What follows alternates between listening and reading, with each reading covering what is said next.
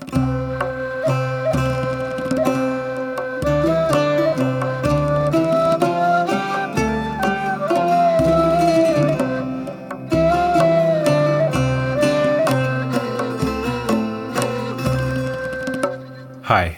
I'm Peter Adamson, and you're listening to the History of Philosophy podcast, brought to you with the support of King's College London and the Leverhulme Trust, online at www.historyofphilosophy.net. Today's episode, State of Mind, Al-Farabi on Religion and Politics. If you were going to compare the leaders of your nation to a part of the body, which part would you choose? The fingers, perhaps, since they deftly remove money from your wallet? The skin, because they are so superficial? The tongue, because all they want is a taste of power? Or maybe you can think of an even less favorable comparison, which might bring a whole new meaning to the phrase seat of power. Let's not be cynical, though. Most politicians probably mean well, and some even do well. A good leader can be the face of the nation, representing its people to the world, and also its brain, thinking through the issues that confront it. Al-Farabi would broadly agree with this last comparison, except that he would instead refer us to the heart. Not because his ideal ruler would constantly administer beatings, rather because he follows Aristotle in believing that the so-called ruling faculty of the human body is located in the heart and not the brain. He even wrote a little treatise answering Galen's criticisms of Aristotle on this point. So, when Al-Farabi frequently compares the well-run society to a healthy human body, he has it in mind that the presence of an effective ruler prevents the city from being heartless, rather than brainless. Al-Farabi takes this comparison between the city and the body so seriously that he also sometimes compares the good ruler to a doctor. As the doctor uses the medical art to impose good order on the body, so the ruler imposes good order on the citizens under his rule.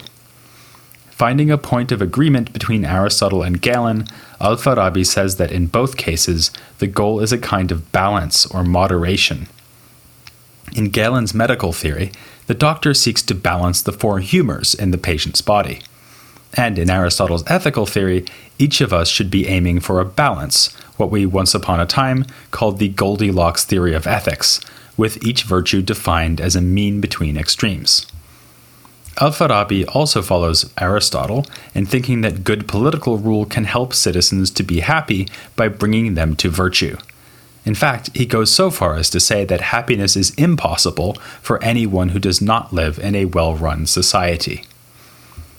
We can see how deeply Al-Farabi is influenced by ancient writings about politics by considering what sort of society he has in mind.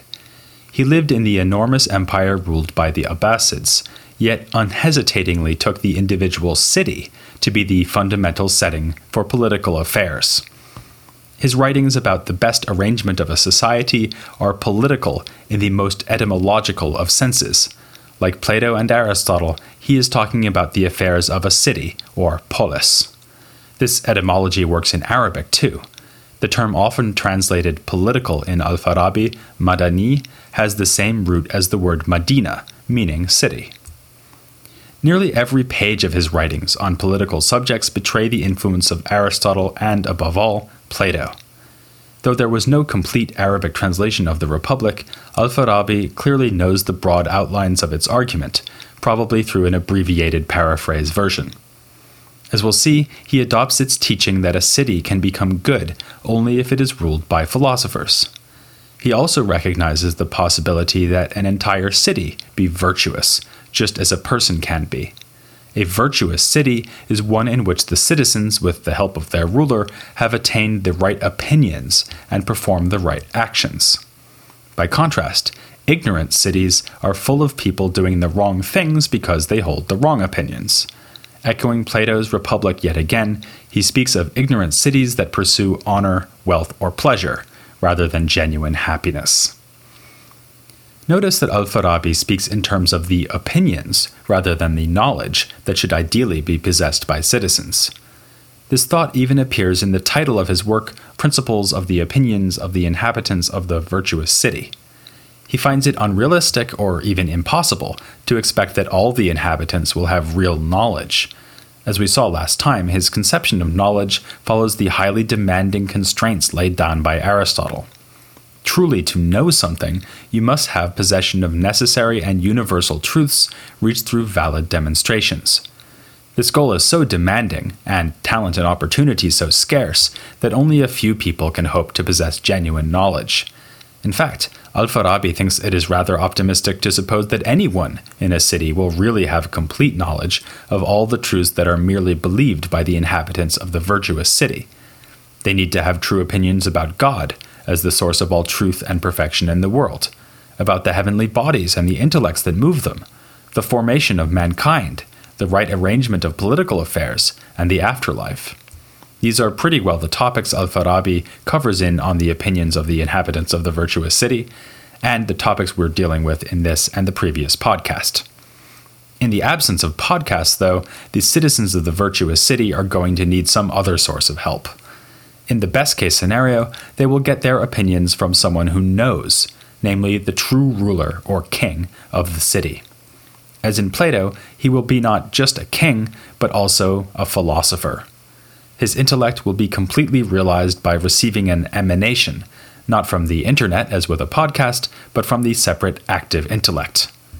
Since the ideal ruler knows everything anyone might need to know, he can help his subjects to form virtuous opinions. And, lest we forget, he will also need to help them perform virtuous actions. Without his guidance, the citizens will lack the right goals because of the false opinions they have regarding practical affairs. Following late ancient classifications of knowledge, Al-Farabi divides up philosophy into theoretical and practical. For him, the practical is defined as the sphere of the voluntary, so practical philosophy is relevant wherever choices must be made. Since it is a kind of philosophy, it will involve the grasp of necessary, universal truths.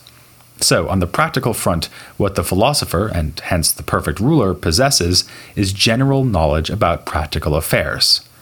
This allows him to establish the right goals to be pursued by the citizens. They should pursue true happiness, as opposed to wealth, honor, or pleasure, for instance. They will need more help than that, though. As Al-Farabi points out, it isn't enough to have the right goal if one can't deliberate well about how to attain that goal. This amounts to seeing how the general deliverances of reason can be applied to practical affairs in detail and in individual cases. So, the perfect ruler will need this capacity too. Again, Al-Farabi compares the ruler to the doctor. Galen had emphasized that good doctors do not just know generalities about medicine, they are also able to draw on their experience to tailor remedies to the needs and bodies of individual patients. In the same way, ethical virtue and the virtuous rule of cities means being able to judge each case in light of previous experience. As becomes especially clear in a work by Al-Farabi called The Book of Religion, the practical abilities of the ideal ruler are realized above all in the handing down of laws. We just saw that the ruler has to keep an eye on both universal goals and individual cases. His laws represent an application of the general to the particular, in a way appropriate for the city and its inhabitants. After all, each given city would have special needs because of its location, its climate, and the temperament of its people. The ruler will understand all this and legislate accordingly. He will also be able to react appropriately as new situations arise. The ruler's law-giving function may seem a distinctively Islamic feature of Al-Farabi's theory, and, as we'll see in a moment, there is some truth in that. But Plato, too, discussed the philosophical basis of laws several times, not just in the Republic, but also in his final work, The Laws. Plato's Laws would have been known to Al-Farabi, probably in the form of another paraphrase by Galen. So far, then, the Farabian political theory looks to be a subtle reworking and interweaving of themes from Plato and Aristotle, along with analogies drawn to Galenic medicine. All this sets the scene for Al-Farabi's most dramatic contribution to the history of political philosophy, his claim that the ideal ruler is not only a philosopher, but also a prophet. We saw last time that Al-Farabi makes God a rather remote first principle who affects humans through a chain of intermediary celestial intellects. This provides the context for Al-Farabi's theory of prophecy. The active intellect, which provides knowledge to individual human knowers, is also the conduit through which God gives a revelation to the prophet. It will be this revelation that distinguishes the best possible ruler from a mere philosopher. The philosopher has perfectly realized the human capacity for knowledge, which is nothing to sneeze at. In fact, it leaves no room to say that the prophet is intellectually superior to the philosopher. The two are alike in having all the universal knowledge that any human could possess, a state that Al-Farabi refers to as acquired intellect. Instead, what distinguishes the prophet from the philosopher occurs in a lower part of the soul, the imagination. What the prophet receives in revelation comes in the form of symbolic images. He may, for instance, have visions of what is to come in the future.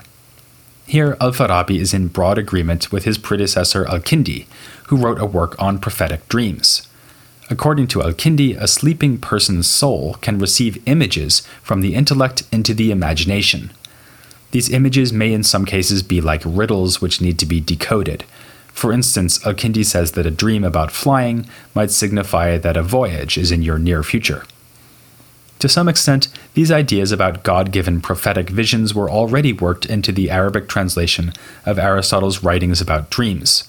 So Al-Farabi is drawing on Arabic literature of the previous century here. Still, he does something new by seeing the possible implications for religion and political affairs. Thanks to the symbolic images the prophet received from God through the active intellect, he is able not just to foretell the future, but also to represent what he knows in a way that his subjects can appreciate. For this purpose, the prophet's revelation takes the form of images and symbols, not demonstrative proofs. As we saw, Al-Farabi thinks that the citizens of the virtuous city need to have a whole range of beliefs about God, celestial intelligences, the afterlife, and so on. They do not need a philosophical understanding of any of these matters, they just need to be convinced. So it's fine if their opinions rest on the literal acceptance of symbols.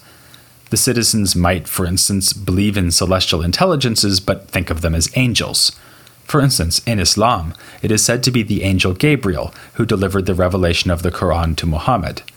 For Al-Farabi, the angel would be a symbol of the active intellect in its role as the intermediary between God and the prophet's soul. Similarly, the bliss attained by souls freed from body is presented in Islam as a garden of delights, a material symbol of the immaterial bliss that awaits the virtuous soul once it is freed from the body. I should hasten to add that these are my examples, not Al-Farabi's. In fact, his discussions of religion studiously avoid any explicit allusions to Islam or any other actual faith. He always addresses the topic in abstract and general terms. But it's pretty clear that when he describes the ideal prophet-philosopher-ruler who brings a revealed religion, he is thinking of Muhammad as a primary example. The prophet-ruler is also a lawgiver, which should put us in mind of Islamic law and its basis in Muhammad's revelation and teachings. Al-Farabi's Book of Religion strongly suggests this when it addresses the question of what the virtuous society should do when the prophet-ruler is no longer alive.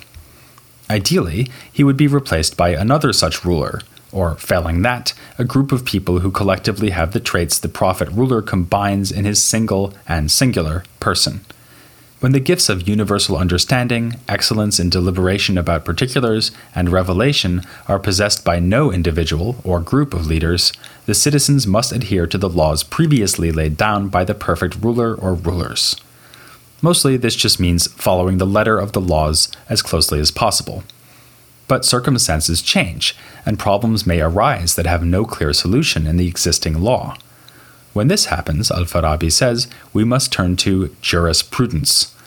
This art extends the legal rulings of the prophet to new questions and situations, and is grounded in a thorough study of the prophet and his legal judgments. To some extent, we find again these ideas prefigured in Plato, since he also raises the question of what to do in generations following an ideal lawgiver's death. But the details of Al-Farabi's discussion here leave little doubt that he has in mind Islamic jurisprudence, which in Arabic was called fiqh. It's a topic to which we will return in future podcasts. It's fascinating to see how Al-Farabi makes a place in his political theory for jurisprudence, which in his day had become a considerable social and political force in Muslim society. Al-Farabi's attitude towards the jurists might best be described as condescending but tolerant. He explains why fiqh is necessary, but it clearly plays a much less exalted role than philosophy.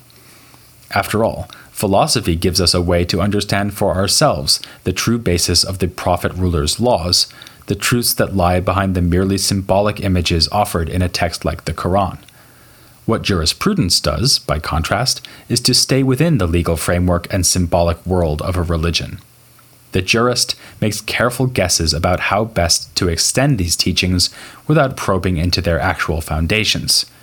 In this sense, the jurist never ventures beyond the parochial confines of his own religion. As several scholars have pointed out, one can draw an analogy here to the discipline of grammar, which we looked at in the episode on the Baghdad school. As we saw, for Al-Farabi and the other Baghdad Aristotelians, grammar is culturally specific because it is tied to the language of a single people, whereas logic is universal and uncovers the structure of human reason itself. Likewise, religion and the religious law are bound to one culture, inducing true opinions and laying down injunctions in a way tailored to that culture. The jurist thinks of this culturally specific material as if it were universal, absolutely true revelation, just as the grammarian thinks he can get at truth merely by studying the language he happens to speak.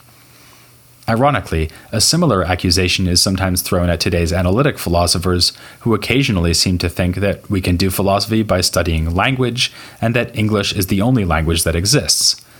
Farabian philosophy, by contrast, is ostentatiously and explicitly universal. Every prophet ruler and every philosopher understands the same truths, for instance, the oneness of God as first principle, the descent of his providential influence through the heavens and celestial intellects, and so on. These same truths are symbolized in different ways by different prophetic revelations, which Al-Farabi calls virtuous religions. So, Al-Farabi puts both jurisprudence and grammar firmly and literally in their place. They play a useful role but are limited to the perspective of the here and now, a limitation usually ignored by the jurists and grammarians themselves. Regarding a third intellectual tradition which was also blossoming in his day, he is still more dismissive. This is rational theology, or kalam. In principle, Al-Farabi leaves an opening for kalam to play a similarly limited but still useful role. He associates theology with dialectic, which is the practice of arguing from agreed premises rather than offering demonstrations that can be traced back to solid first principles. And he admits that dialectic can be of great use, for instance to defend a virtuous religion from its detractors. In practice, though, he thinks that the practitioners of religious dialectic in his own society are like what comes next after your spouse says, "Honey, we need to talk." Seriously bad news. In a rather amusing discussion of theology in his work The Enumeration of the Sciences, Al-Farabi lists the different kinds of theologian, or practitioners of kalam. None of them are conscious of the dialectical nature of their enterprise and the modesty of its aims in comparison to the demonstrative majesty of philosophy. Instead, some theologians are of the view that even the most advanced human will be as a child compared to God. For these theologians, there is no point using human reason to guess at the truths underlying God's message, or even to ratify those truths. Instead, we should accept the prophet's veracity on the basis of the miracles he performed and take his revelation at face value. Other theologians are more troubled by the surface meaning of revelation and try to eliminate its apparent implausibilities. Here, Al-Farabi might be thinking, for instance, of passages in revealed texts that depict God as a physical being. These more skeptical theologians turn to sense perception, reason, and tradition, and assimilate the message of the prophet to the deliverances of these three sources. Notice this is almost exactly what we found in Sa'adiyya Ga'an. No surprise there, since Al-Farabi apparently has in mind the Mu'tazilite theologians who so deeply influenced Sa'adiyya. Next, there are some theologians who are just interested in interreligious debate. They content themselves with pointing out implausibilities in other religions, to distract opponents from the implausibilities of their own faith. Still others will stoop to mendacious tricks to win in debates with members of other religions. This is no-holds-barred dialectic, which Al-Farabi compares to the fact that all is fair in war, if not in love. It seems clear that these scheming deceivers are the most despicable representatives of Kalam, but all the groups described here are subject at least to self-deception, even if they don't deliberately deceive others, and none of them can hope to attain knowledge as the philosopher does. Actually, looking back now over the last 2 episodes, it strikes me that one central theme, if not the central theme, of Al-Farabi's philosophy has been knowledge. For this reason, I would like to take a closer look at this theme of knowledge, not only in Al-Farabi, but also looking ahead to what we will find in the great Avicenna. Demonstrate your faith in the podcast by joining me for an interview on these topics with Deborah Black, next time on The History of Philosophy Without Any Gaps.